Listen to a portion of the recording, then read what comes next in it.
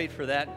In the meantime, keep our focus on you. Keep us learning from you, surrounded by people that we love, and being part of the family of God. Until that day we see you face to face, walk us through every occurrence, every situation, every circumstance that we deal with here on this earth. But I'm so unbelievably delighted that there's coming a day when we will see you face to face. In the meantime, walk with us in Jesus' name. Amen. Morning. That's without a doubt one of my favorite hymns. Those of you who loved hymns, I thought you'd sing louder on that one. I love that song. We've been on a journey over the last number of weeks on 50 Days with Jesus, and I can't end this series without that thought. So the Sunday after Easter, there's one more piece of this, and that is the second coming of Christ. I'm going to call it the old Paul Harvey line, the rest of the story. Because you can't really celebrate Easter and all that it brings and Good Friday and Easter celebration without really understanding the rest of the story. And so we're going to celebrate that after Easter. A lot going on in your bulletin this morning. Make sure you read it carefully. Family experience 10 minutes after I'm done here over in Kids Stuff Theater. Kindergarten to 5th grade. Make sure you get your kids and go back and share together and learn and grow together. Priscilla Schreier simulcast coming up this Saturday. So if you're still looking, there's some people out there at the back table that are going to get tickets for you so you can be here and a part of that. Good Friday night, 7 o'clock here, communion. A little bit different than what we normally do. You'll see tables when you come in, great music, just a powerhouse night that Dave and I have been putting together, and we're looking forward to that night. We just trust you're here as well, but it is going to be a little bit different, but I guarantee you will enjoy it. And then Easter Sunday celebration, 8, what's the next one? And what? And 11. Just want to make sure you're paying attention. 8, 9:30, and 11. All three will be full. Invite a friend anyhow. Help them to understand what it is that God offers us and the beauty of being able to celebrate on that particular Sunday. I talked to a sister here this morning and said, every time we visit another church, we come back saying, wow, God, have you blessed us here? And so we're just delighted to be able to share that together with your family and friends. So I encourage you to take some time and invite them here. You have sermon notes in your bulletin this morning. I'd love for you to take them out and answer the question. When Jesus was here on earth, and you wanted to tell somebody about him, you would probably say things like, you've got to come and see this guy. I mean, you've got to come and see this guy. He's unbelievable in what areas? He was known for his what? Healings. I mean, seriously, I was there one day, a guy was blind being led in, and the guy walked out seeing. I saw another guy, I was in church one day, everybody had their own seats. You all know how everybody has their own seats, right? So it was pretty packed, and it was full. As a matter of fact, there was no place available. They wanted to bring this guy in, so they cut a hole in the roof and lowered him down. It was unreal. And Jesus not only healed him, but he forgave his sins. Everyone was blown away. I mean, how cool is that to have a friend who's so interested in their friend coming to Jesus that they cut a hole in the roof and made sure that he could find Jesus? Now, that's a great friend. You're never going to believe this. I was there one day. 5, 6, 7, 10,000 people showed up. Little kid came up with a lunch. Now, I'm talking a lunch. I'm talking a couple of fish and a few loaves of bread. Fed the whole group. I mean, how awesome is that? What else was he known for? His miracles. Raising the dead. I mean, a guy had been in the grave for 3 or 4 days. And all of a sudden, Jesus called him out. Called him a couple of times, probably couldn't hear that far back. So he called him a couple of times, and all of a sudden, this mummy-like guy walked out, and they told him to unwrap him, and he was there. He was also known for what? His teaching. You've got to hear this guy. I mean, he teaches like no one I've ever heard before. Now, think of yourself being one of those disciples. You were around Jesus for all of those occasions. You're now in your 2nd or 3rd year. So you've seen the feeding of the 5,000 or 10 or 20,000. You've seen the lame walk, the blind see. You've seen leprosy healed. Nobody would even touch these guys, and Jesus touched them, and they were healed. You happened to be in the boat when he got up one day after a huge storm, right in the middle of the storm, and said to the storm, "Be quiet," and it was. If you were there in all of that, wouldn't you, if you were one of the disciples, ask Jesus to teach you how to do some of that? I mean, God, I'd love for you to tell me, how did he do that? I mean, how did he take those fish and those loaves of bread and feed all those people? We should have invited him to one of our venison dinner, because every once in a while, we're a little bit worried that we're going to run out of hindquarters, and so we're not sure if we're going to have enough meat. So we ought to have Jesus, or at least teach us how to do that so we can pray over that and it just keeps going. Somebody must have done that, because every time we have one of these, now after number 35, and we pray over it all, we have not only enough for first, but seconds, and then some left over. Wouldn't you want to know how he healed? Wouldn't you want to know how he did some of the things he did? Wouldn't you, in the middle of the storm, every once in a while, want to open up the window and say, "Be quiet"? And it was. I know I would. Walking on water, how cool is that? Peter tried it, didn't work. I saw my dad do that once. Literally, I saw my dad do that once. You've heard me before. I grew up on a dairy farm. And in a dairy farm, in most cases, you always had a farm pond. Looked a lot like this one here. There was a backside of that farm pond that every once in a while, maybe about once a year, Dad would say, "Take a break." I think that was about the only time we heard it.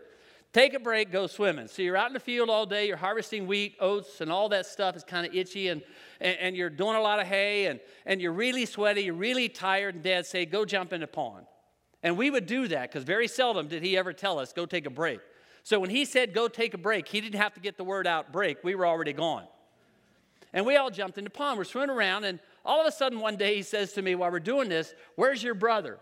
And I'm going, it wasn't my turn to watch him. And we look out, and there in the middle of that farm pond is a head. All we could see was the head. And he's in the water, not able to swim, not able to get out from it, walking somehow toward the edge, trying to find his way to the edge of the pond. And I literally saw my dad get up and walk on water, probably 10 to 20 feet, until he got there, found him, and picked him up out of that. And I thought, that man just walked on water. I didn't know you could go that fast. If I were around Jesus during all of the experiences in those 3 years, I would have wanted to, at one point or the other, say, "Would you teach me how to do that one?" But of all the things that the disciples saw during that experience with Jesus during those 3 years, there's only one time that I know of, or I can remember, when they said, "Lord, will you teach us how to do that?" And it was what? "Lord, would you teach us how to pray?" Now think about it for a moment. Would that what you would have asked? Would that have been what you would have asked after seeing everything he had done for those 3 years? I got to believe that every once in a while, there's a couple other things you would say, "Would you teach us how to do that one?"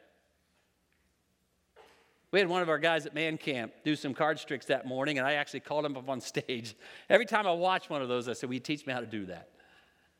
And out of all the things that the disciples saw that Jesus did during those 3 years, they said, "We want you to teach us how to pray." And so that leads me to believe that there was something so unbelievable about Jesus' interaction with the Father, and something so incredible about his prayer life, that they were captivated by that thought. And at one point, Luke chapter 11, verse 1, they said, "Would you teach us how to do that?"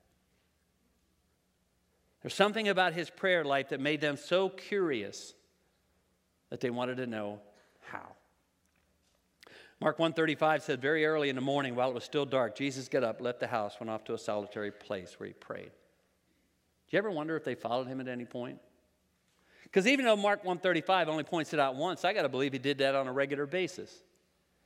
And if you have a prayer life that's fairly consistent, I've got to believe that you have those places in your life or in your home or in your area or in your world where you do go off every once in a while and find some place to pray. And I've often wondered, did they ever follow him?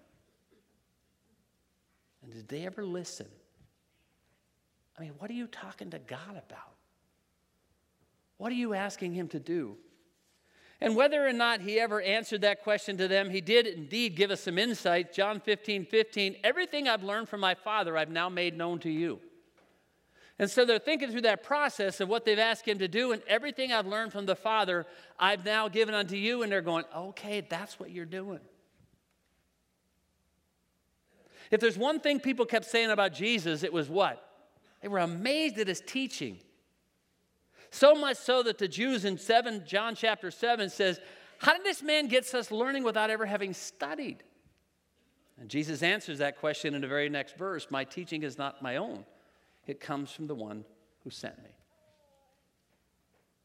So if indeed, after all that I've seen Jesus do, and after all of these experiences that I've been a part of, and I've watched his life and I've watched his ministry, that's the one thing I want to know. How you do that. And I got to believe if it was incredibly critical for Jesus to spend time with God, it's got to be even more critical for us. Because unless I'm crazy, none of us in here had the equal capacity of Jesus, right? So if indeed it was that important for him to spend some time with God, so much so that they wanted to know all about that, I got to believe it's even more important for us. If I were to ask you this morning if there are an area of your life or a couple of areas of your life that you'd love to improve on a little bit, and you were to answer that question out loud, I've got to believe that it would probably be something along the line of, I wish I was more consistent in my prayer life. I wish I was more consistent in my Bible reading. I mean, most days I get up early and I'll read a little bit or a passage here and there, but I really wish I was more consistent in my Bible reading, and I really wish I was more consistent in my prayer life. I got a list. I give it to God every day. It's pretty long, and I make sure he gets the list, but I just wish that I really fully understand how incredible the opportunity was that I had to come into the presence of Almighty God. And I were able to schedule my life enough that I spend some time lingering there. In our prayer time together, the elders gather together every Sunday morning, about 8:45, and Jim said, God would probably never get an invitation to the Oval Office. And I thought that would be cool, to be in the Oval Office. But every moment of every day, I get an invitation to the throne room of God. How unbelievably awesome is that? So when that invitation is given, I got to believe we want to take advantage of that. So much so that the disciples said, Jesus, we want to know about that one. And so he teaches them. It's in Matthew chapter 6. You've been there before. We've talked about it before, but I can't finish this series and put it all together in this context without spending some time on this particular section here in what you and I call the Lord's Prayer. He never does. We call it that. Found in the Sermon on the Mount. Context is Matthew, where he's discussing a number of the spiritual disciplines. If you want to get better at anything, you've got to discipline yourself, right? You want to be a better athlete, you've got to do the stuff. You've got to do the work. Just doesn't happen automatically. Eat your Cheerios, you're the greatest athlete on the planet. Doesn't happen that way. You've got to go through the discipline. You've got to work out. You've got to make sure you're exercising. You've got to make sure you're eating right. And all those kind of things. Whatever it is that you want to do, you got to make sure you discipline yourself to do it. In the spiritual journey, it's just the same. You don't automatically become one of the most amazing Christians on the planet. Even though you may think you are, you don't automatically become. You've got to work at it. You've got to discipline yourself. You've got to make sure you schedule some time with God. You've got to make sure you put some other things aside. You've got to make sure you're in the Word of God. It just doesn't happen by osmosis. It doesn't happen because you carry your iPhone around with you, that somehow you just collect all that Word in your head. You've got to spend time in the Word of God. And so he says you need to spend some time in the disciplines of the spiritual journey. Fast every once in a while. I mean, give up something, not just for Lent, but give up something, a specific time. It's a meal. Most of the time they do that. Stop what you're doing. Quit eating for this moment. You're all right without a meal. There's a lot you haven't missed, so obviously you'll be okay with this one. And spend some time with me. Serve. Don't just receive, serve. Matter of fact, I didn't come to just receive. I came to serve. So he talks about service, and then he talks a lot about prayer. We're going to talk about that this morning, just in that particular context. One of the questions that I'm always asking in membership class, and you'll see one in the bulletin in the next few weeks, is why don't we do the Lord's Prayer on a Sunday morning? I grew up that way. How many of you grew up where when you went to church, you said the Lord's Prayer, all right? Quite a few of us. It's a question I'm always asked. I'm not always sure if I'm exactly right on this, but I don't believe his intention was for us to simply repeat it like God is good, God is great, now we thank him for our fruit, or now I lay me down to sleep, I pray the Lord my soul to keep. In this context here in Matthew, he's already talking to religious people who simply repeat words without feelings. In this case, I honestly believe he gives us a model of prayer, not a pattern to follow, but a model of prayer, an incredible model of prayer. And if we're honest, one of the things we really want to improve in our spiritual journey is our prayer life. And so in their context, he gives them a model of how to make sure when I come into contact with the God of the universe, I understand who he is, what I'm doing, what I'm there for, what I receive from him, and how I finish that process. Not just repeating words, but understanding context. And so he begins with our Father. You have your sermon notes this morning with you.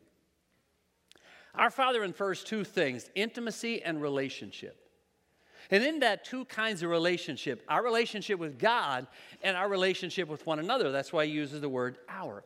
Prayer always begins with relationship.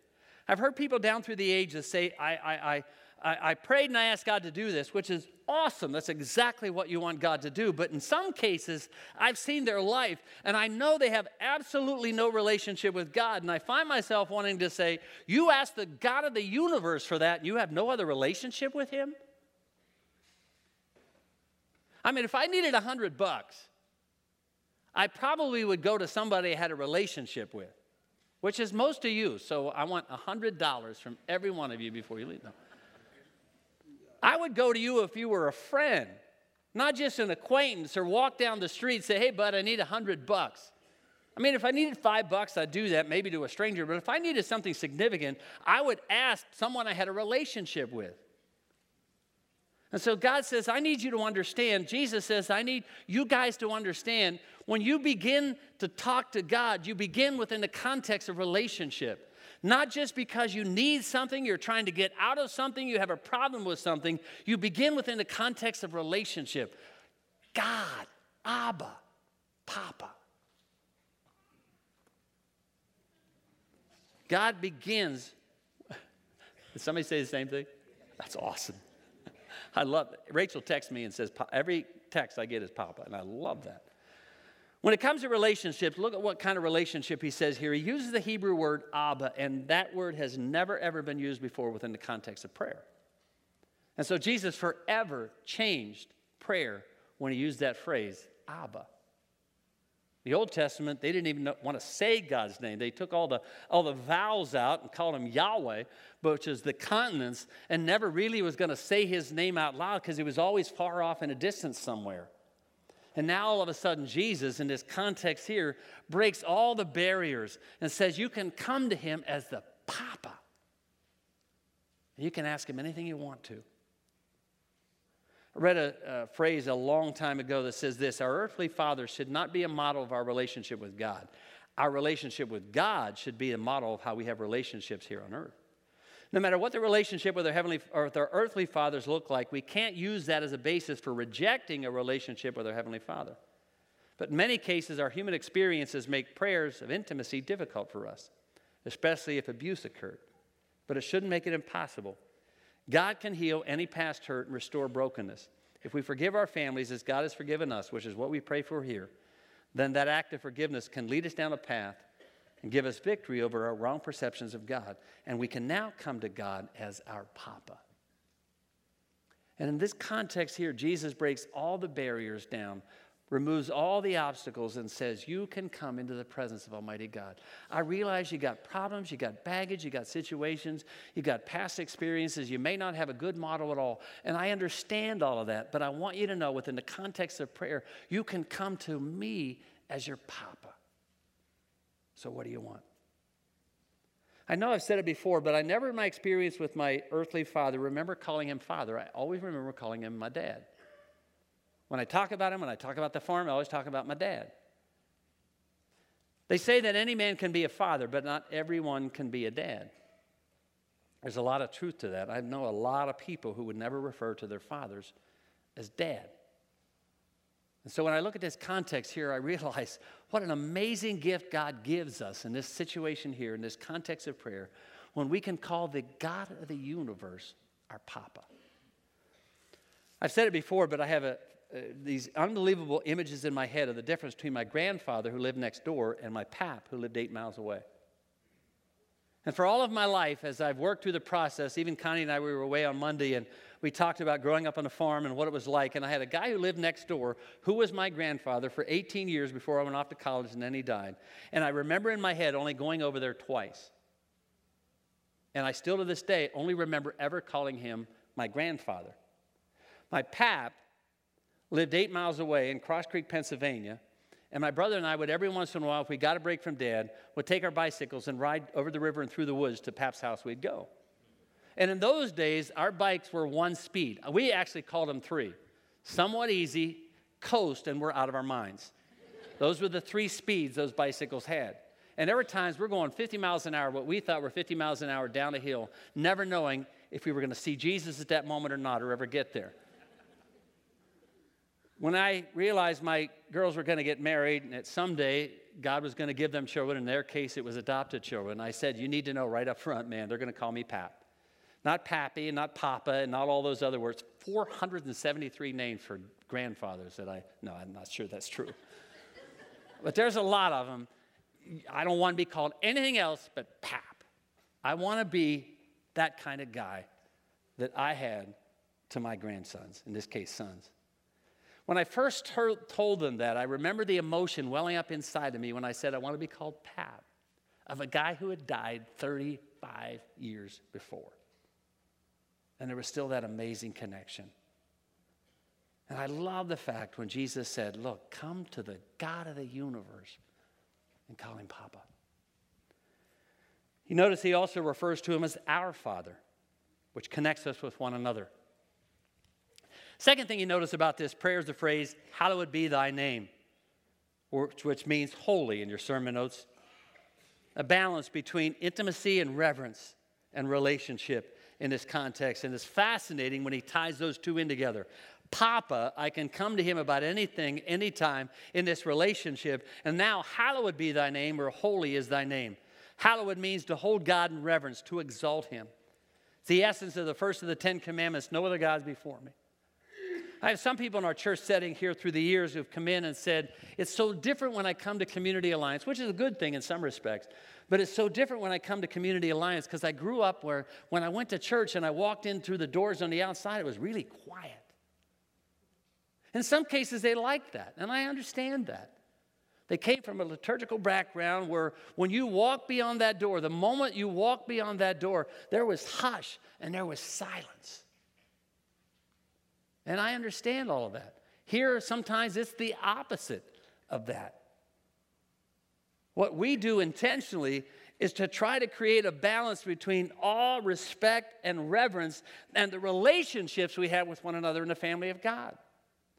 One of the reasons we spend time in praise and adoration is to remind us of the holiness of God. But we also are reminded of the relationships of the family of God. And so intentionally every once in a while, even in the greeting time, we have the opportunity to understand both aspects of our relationship with God. That I can come to him as a friend, as a child, as my Papa, and I can also recognize and understand the reverence and awe of who I'm coming to.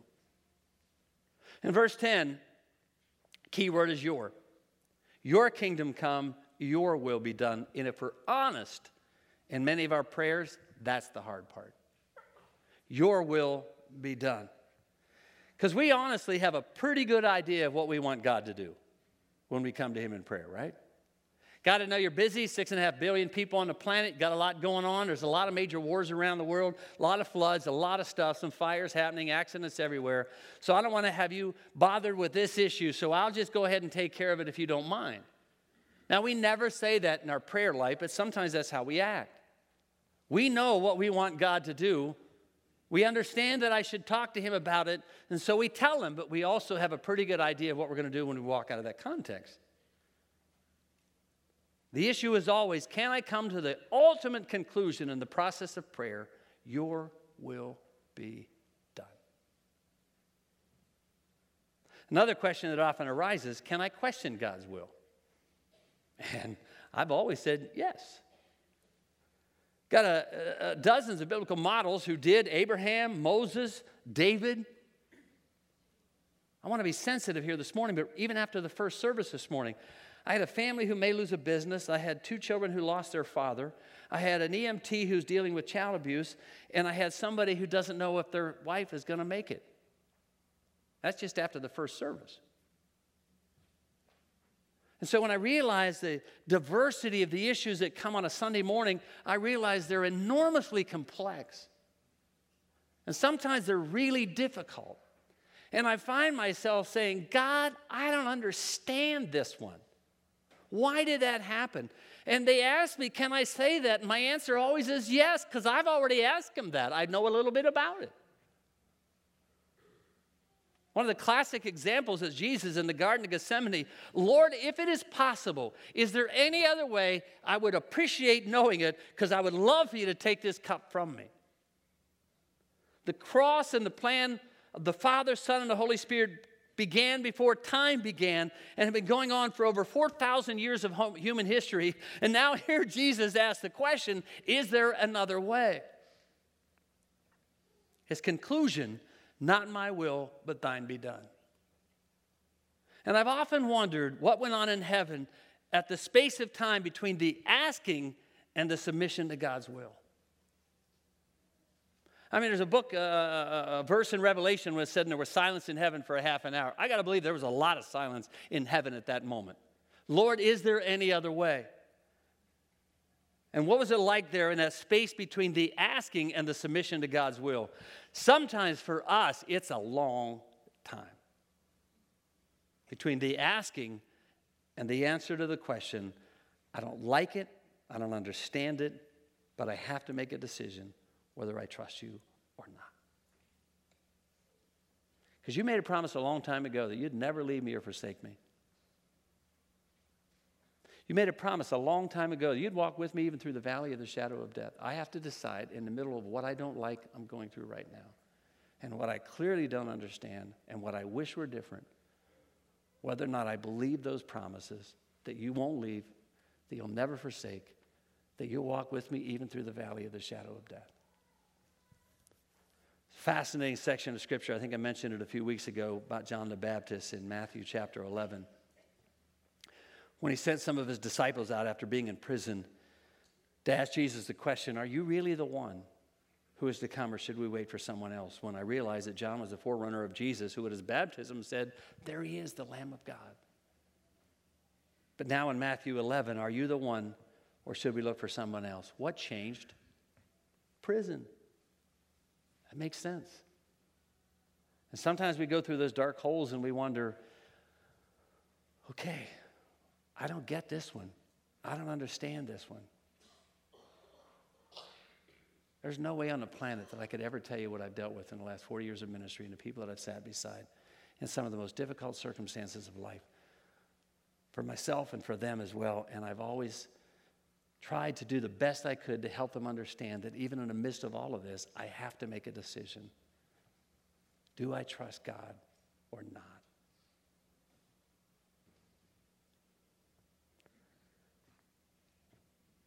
Christians are classically known for their religious platitudes. Well, when God closes a door, he opens a window. Really? Not always.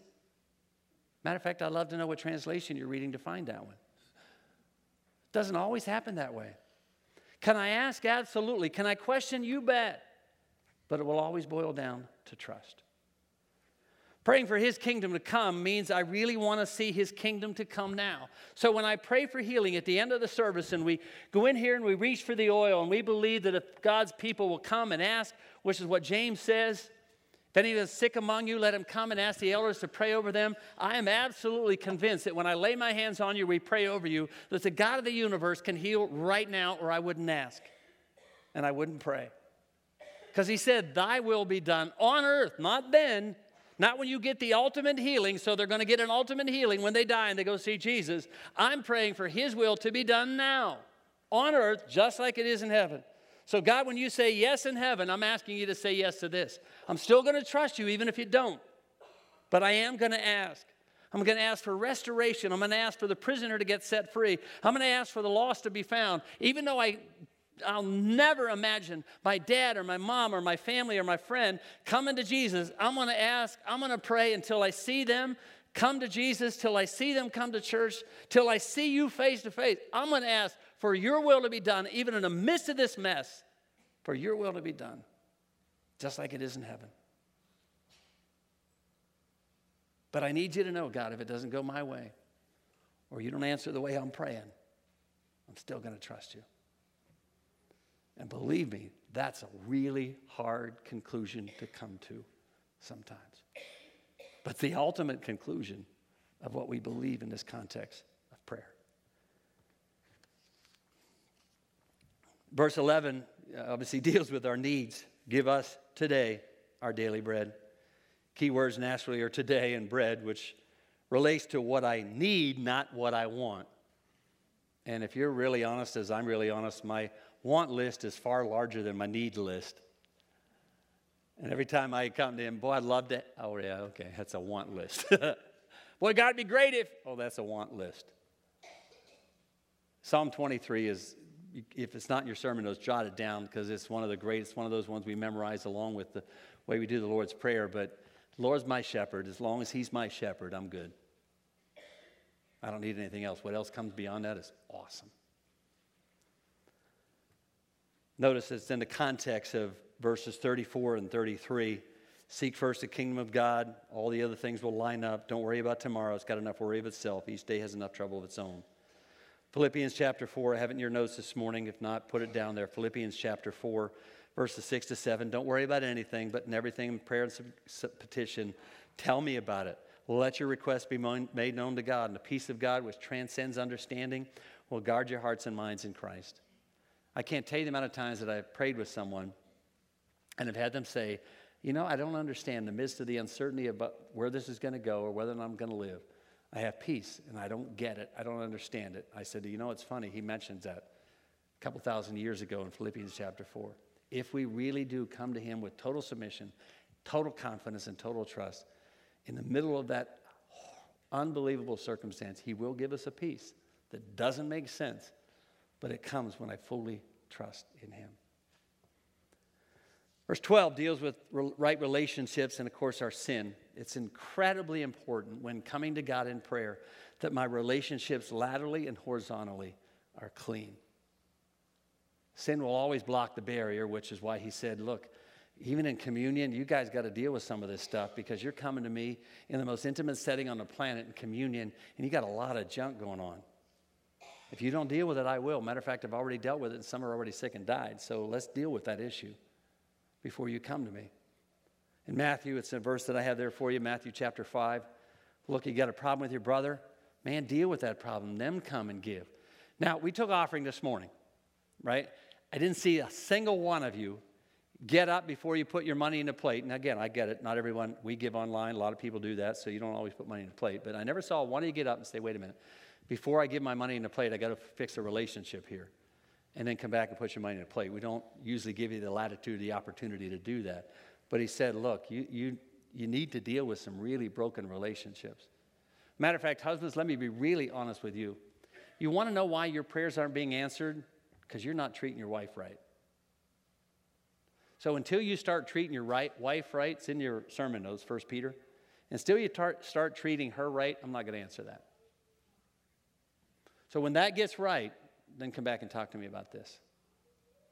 That's pretty heavy. But our relationships need to be right, which is also obviously why he deals with the issue of sin in verse 12, because sin blocks our connection with God. Unforgiveness, I wrote this, unforgiveness and its brother bitterness will eat at you like a cancer. Unforgiveness and its brother bitterness will eat at you like a cancer. But you don't know what they did to me. You're absolutely right. I don't. But I'm telling you, it'll eat a hole in your soul faster than acid if you don't deal with it. And it certainly will block the connection. So I've got to make sure that I'm clean before God and clean with my relationships around me. Doesn't mean perfect. My goodness, it doesn't mean perfect. And at times it's going to take time, and you've got to work through the process and get healing and restoration and all. And I get all of that. It's not a magic formula where it just automatically goes away. But I'm telling you, they're connected if we don't really understand that. Finally, in verse 13, he said, look, you need to also ask God to pray and watch over you in the midst of your enemies, because you're fighting a battle between the world and its influence on you, between that junk inside you. And Paul said, I don't get it, God. There's things I don't want to do, I end up doing. Things I really wish I did that I can't do. What's going to happen to me? Who's going to save me from this cycle that I'm in? Only Jesus. But you will wrestle with it. And then finally, the enemy, Satan, in Ephesians chapter 6, and we told you about that for a whole series a few weeks ago. But it's a real battle, and so you've got to be honest before God when you recognize what you're facing in that context as you come to him in prayer. Did you ever notice that and thine is the kingdom and the power and the glory forever isn't in the Matthew 6 passage? I mean, how many grew up praying the Lord's Prayer? Yeah, you wrestled with two things. One was, are they going to say trespasses or what, right? And then the other one is, where does that come from? If you read it out of, what's the other? All I have is trespass. What's the other one? What is it? Debtors. Yeah, that's it. This one, it doesn't end. It's not anywhere in there. Matter of fact, no translation ever finds for thine is the kingdom, the power, and the glory forever. Amen. Somewhere along the line, liturgically, we added that for a lot of churches to do the Lord's Prayer. There's one connection. I think I have it in your sermon notes. I don't, but it's in 1 Chronicles 29:11, where David said, yours, God, is the greatness and the power and the glory and the majesty and the splendor for everything in heaven and on earth. Also, it comes up again in the book of Revelation, for thine is the glory and the power forever. It's something that was added. Nothing wrong with it at all, but it doesn't come out of that context. The bigger issue is, when I explore my heart condition that we spent 2 weeks on, and I recognize that one of the best ways to deal with some of that stuff is on my relationship with Almighty God, then I need to know that when I come to him, I can come to him about all this junk. And my words and my mouth or my actions or some of the things we talked about for the last 2 weeks. And I know he's going to be okay with that because I can come to my Papa about anything. I also need to know that I've got to deal with my junk and I've got to deal with this stuff. I also need to know that sometimes I'm getting hung up on the wrong things because I'm really worried about wants when it's really not about that. It's about needs. And so within the context of prayer, see it more than just words that I repeat, but a relationship with the God of the universe that I get to have, who helps me with all of this. It is an amazing prayer. We're going to end that way this morning together corporately. But I don't think it was ever meant to be something we repeat without understanding the context. And so I can't finish this series on a walk with Jesus without understanding the one thing out of all the things those guys saw him do, they wanted to know more about. It was his prayer life. Study it. Increase it. Work at it. Work on it. I guarantee you it is worth it. Pray with me. Our Father, who art in heaven, hallowed be thy name. Thy kingdom come, thy will be done, on earth as it is in heaven. Give us this day our daily bread. Forgive us our trespasses as we forgive those who trespass against us. And lead us not into temptation, but deliver us from evil. For thine is the kingdom and the power and the glory forever. Amen. Father, thank you so incredibly much for giving us that kind of access to your throne room and for allowing us the privilege of being able to understand it well beyond just words that we repeat, but the context that we can live out that will change everything about our relationship with you, with ourselves, and with the people around us. And we praise you for giving us this model. In the name of Jesus, I pray. Amen. If I can pray for you, I'd love to do that. Family experience, 10 minutes from now, Kids Stuff Theater. We can pray about anything with you this morning. We'd love to do that. Otherwise, God bless you. Have an amazing day. We'll see you next Sunday.